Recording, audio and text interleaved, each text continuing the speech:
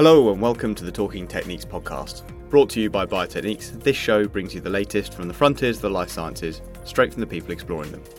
I'm your host, Biotechniques digital editor Tristan Free, and in this episode, supported by Zymer Research, we'll be looking into cell-free nucleic acids and their importance in liquid biopsies, finding out what they can tell us about a specific patient's condition and how they can be analysed to increase our understanding of the basic biology of certain diseases.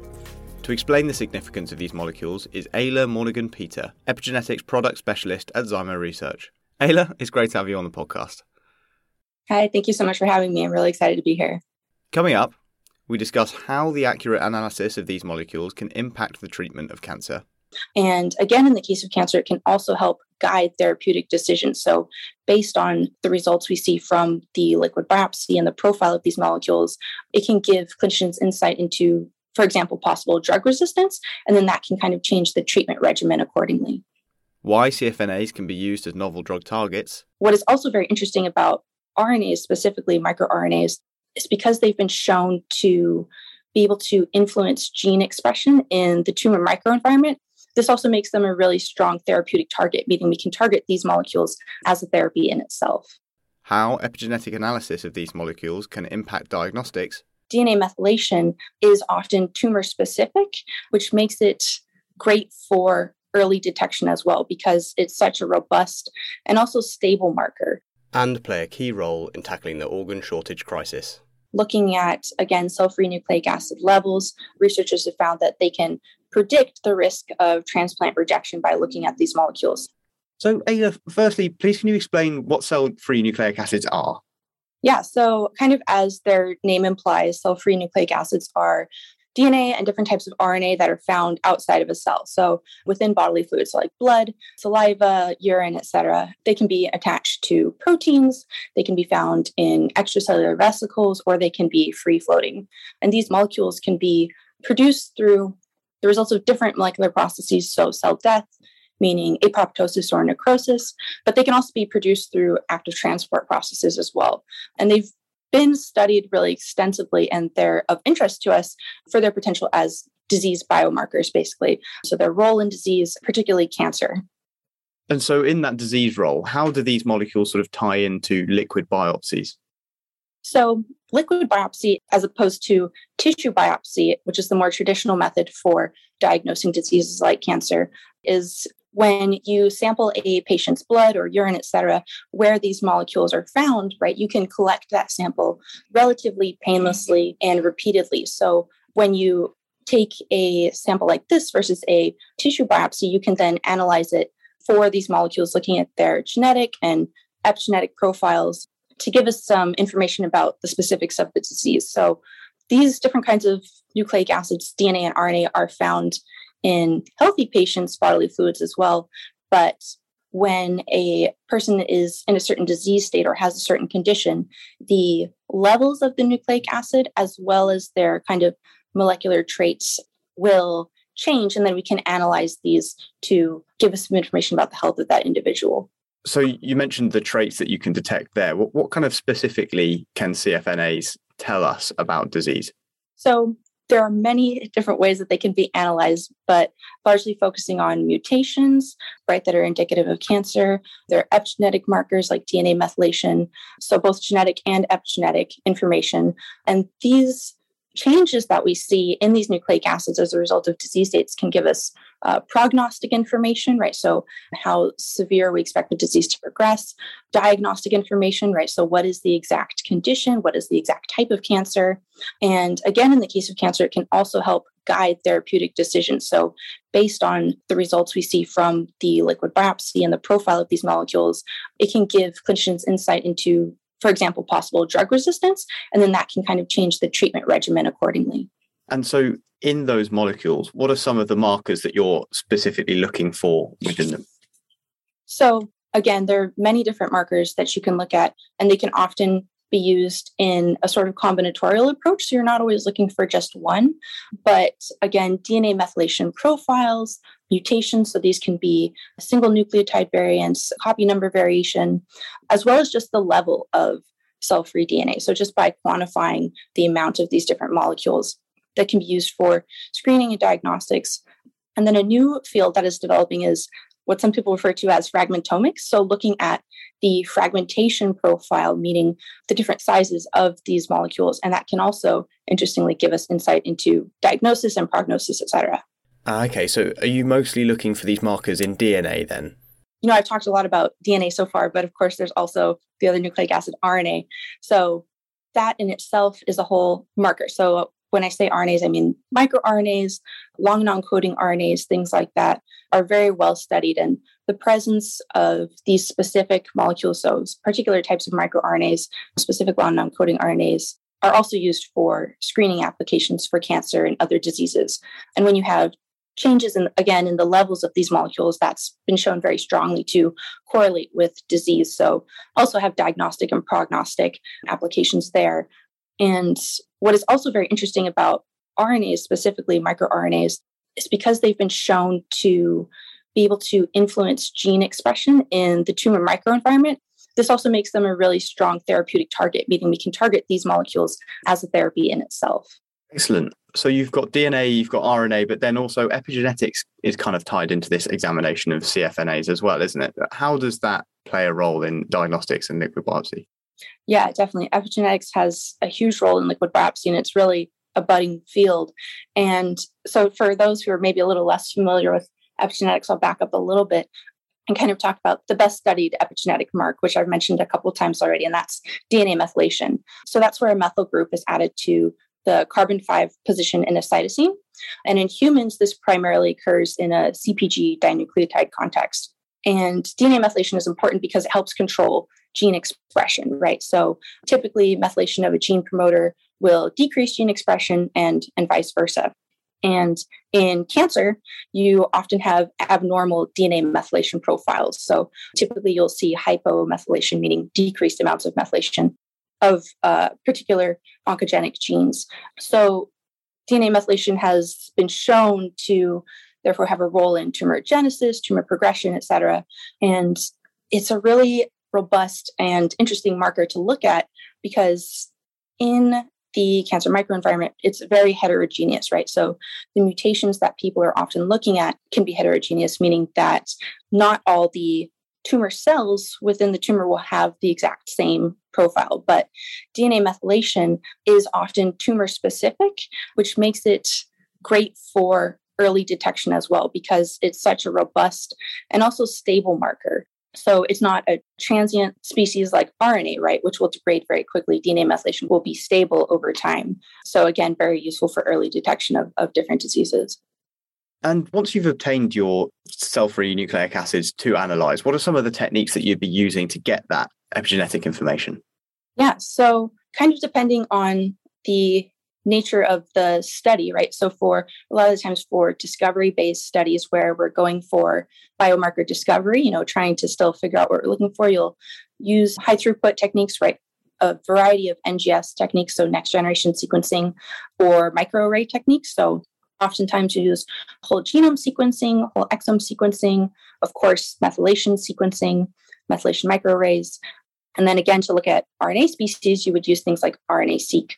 Once those markers have been identified, and let's say we're trying to translate this to the clinic, other assays, maybe low throughput is the best word, like PCR or digital PCR can also be used to then analyze those markers that have been identified. And so you mentioned fragmentomics earlier, along with explaining that a little bit more. What's some of the latest developments in liquid biopsy techniques and their analysis? Yeah, so when cell-free DNA is released from a cell, it can be sheared at different positions, right? Depending on the mechanism of the release, and then again, depending on the disease that, whichever individual has. So, for example, to also kind of jump into your question on the latest techniques, there's this technique that came out from a group at Stanford called EPIC-seq. And this is an example of using fragmentomics. So essentially, they hypothesized that different promoter regions, more or less active promoter regions, will have different fragmentation levels. And they use those differences in fragmentation to make inferences about gene expression in the disease. So inferences on gene expression for genes of interest, of course, right? Those that have implications for prognosis, diagnosis, et cetera.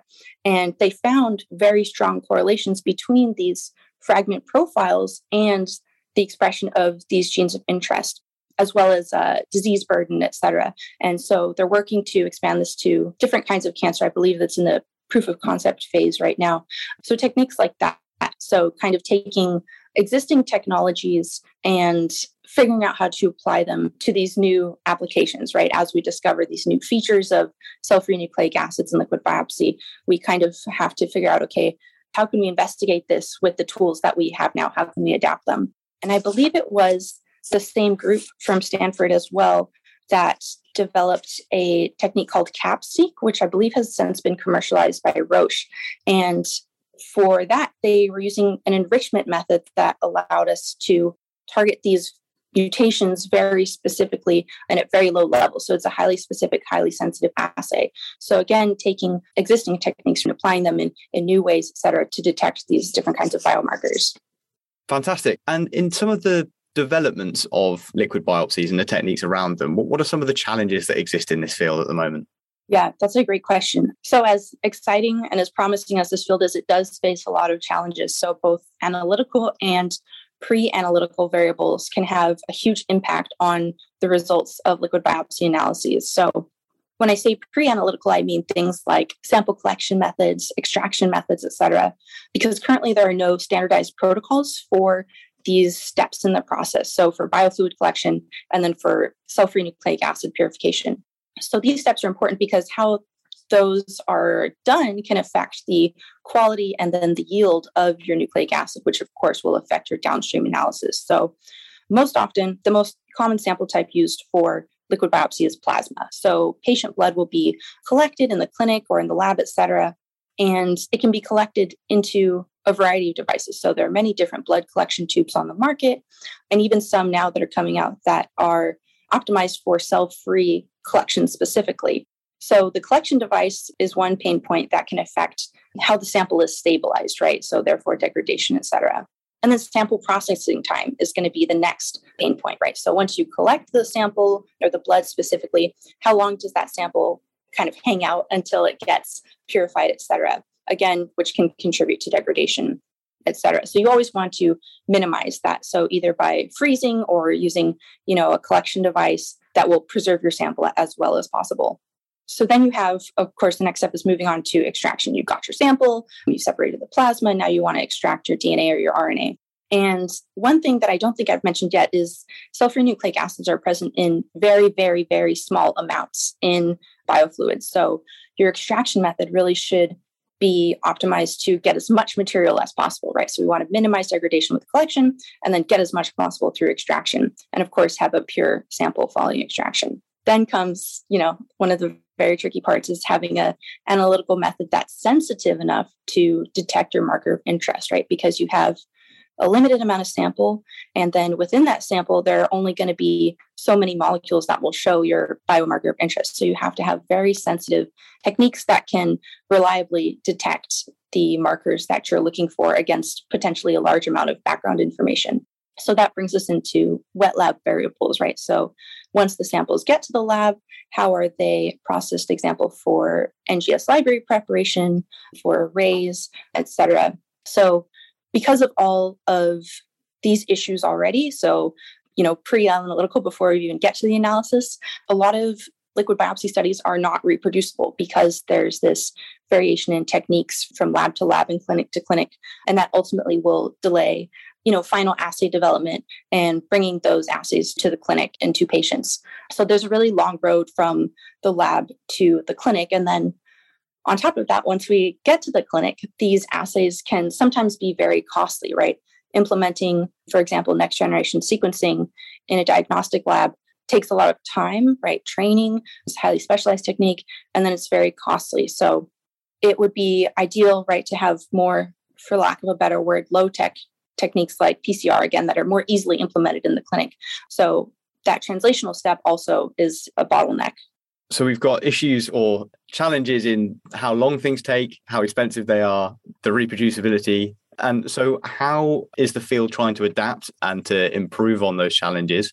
and to make this basically something that's a lot more accessible to a lot more labs? Yeah, so there are a lot of calls echoing for essentially what I've just said, which is standardization of sample collection and preservation protocols. So if we can have more universal protocols for those steps in liquid biopsy collection and purification, that would be a huge help, just so everyone, all the researchers are on the same page as far as how we're best preserving the samples, et cetera. And then again, just also improving assay sensitivity. That's an ongoing struggle. So very extensive validation needs to be put into a lot of these more high throughput studies so that once they're ready to get to the clinic, the data is reliable. So very extensive validation steps there. And then again, kind of what I just touched on, where how can we take techniques that are very complex, for example, like any NGS-based assay, and then make sure that, again, we go through a validation phase where we can translate that to a more low throughput method like PCR. So something like that is much more translational to the clinic. So again, standardization, just extensive validation, and then translating those markers after the discovery phase into something more low tech that is adaptable to the clinic. Fantastic. So we've heard a lot about the applications of liquid biopsies and CFNAs in kind of the diagnostic and a kind of more clinical setting. How can these molecules and these techniques be used to help us discover a bit more about the basic research or the basic biology of different conditions? Yeah, so certainly the main focus of liquid biopsy research is for diagnostics, but I will say they all kind of start as basic research studies. So looking at what cellular processes are taking place during necrosis, for example, during tumor cell death, that, to go back to fragmentomics, for example, that causes these molecules to have the genetic profile or epigenetic profile that they do. So before we can look at, the significance of these molecules, understanding how they're produced, in what conditions they're produced, will really help us figure out where should we go next? What are the biomarkers of interest that we should be looking at by seeing, how does disease states affect these cellular processes? Then that can give us insight into, which markers are the most important. Does that answer your question? Yeah, I think that gives a pretty good explanation of the kind of things that you can find out from a basic research standpoint and how you'd be investigating these CFNAs to see basically what they can reveal about different conditions. And so what are some of the most exciting recent findings that you've observed over the last kind of couple of years regarding CFNAs and their involvement in disease? Yeah, so to me, I'm a little biased, being involved in epigenetics, but there are a lot of clinical studies, right, that have really validated the importance of DNA methylation in liquid biopsy and in disease. And so these studies have allowed the commercialization of a lot of different cancer screening panels. So, for example, the Guardant 360 test, of course, the Gallery test from Grail has been in the news a lot the last year or so. Exact Sciences has their array of Oncotype tests. So just to name a few. And so I focused a lot today on oncology, but the applications of liquid biopsy go well beyond that, right? So it also has implications in other diseases and other conditions. So cell-free DNA has also been studied for its role in diabetes and stroke as a prognostic and diagnostic marker. And also in, I believe, organ transplant, specifically kidney transplant, liver transplant rejection. So looking at, again, cell-free nucleic acid levels, researchers have found that they can predict the risk of transplant rejection by looking at these molecules. So I think that is really exciting as well. Because again, as we learn more and more about the nature of these molecules, we can see how they relate to certain disease processes. And then finally, of course, very relevant for today's times is there are some new studies looking at cell-free DNA to identify and characterize tissue damage from COVID-19 patients. So by looking again at the DNA methylation profile of these molecules in COVID patients, you can identify the tissue of origin, so where the cell-free DNA came from, which can tell us which tissues are being damaged, right? Because these molecules are often released in response to tissue damage. So overall, cell-free DNA levels have also been shown to correlate very strongly with COVID disease severity. So it can also be used as a prognostic marker. So it can tell us, what's going on in the body as far as tissue damage, and then allow us to predict, how severe do we think this is going to be for this patient. Excellent. Well, I think it's really fascinating that they are beginning to impact the transplant space. Obviously, the organ shortage crisis is a massive issue, and if clinicians are able to identify early that a patient may be at risk of rejecting their transplanted organ and can then treat them accordingly to prevent that, this could be a hugely helpful tool in combating that crisis and would also mean a huge amount to that patient. So if there was one thing that you could improve regarding either our understanding of CFNAs or our ability to analyse and get as much information as possible out of them, what would it be? So I think it would be, there are many bottlenecks in the field like we've touched on today, but I think one of the biggest challenges, again, is going to be sample collection and purification, right? Making sure that you have a high quality sample for analysis is going to be the building block of any reproducible assay. So no matter your technique, no matter what marker you're looking at, making sure that you have a good sample is always crucial. So for example, at Zymo, we offer cell-free DNA purification kits, and we have an upcoming product that I'm really excited about, and it's a magnetic bead-based version. So this can be fully automated, and having automation brought in kind of reduces some of that variability in extraction and results, etc. So helps make any downstream analysis more reproducible. So I think that is kind of our biggest issue right now, is making sure that we can improve the pre-analytical steps and implementing these standardized practices to make sure that, again, we can trust the data that we get from all of our exciting biomarker discovery studies. Excellent. Well, those are all of my questions, Isla. Is there anything else that you'd like to add? Just that, this is a really exciting time to be in the field of precision medicine. I've heard researchers talk about it, since I got started in the lab, and I feel like it's really at our doorstep now, as we see the commercialization of all these liquid biopsy tests. And I'm just super excited to continue working with our team at Zymo to help continue to produce these tools that allow researchers to make these amazing discoveries. Excellent. Ayla, thank you so much for coming on the podcast. Thank you. Well, thank you for listening to this episode of Talking Techniques. If you're interested by the topics covered in the episode, you may want to check out our In Focus on cell-free nucleic acids, sponsored by Zymo, over on www.biotechniques.com. Thank you for listening, and goodbye.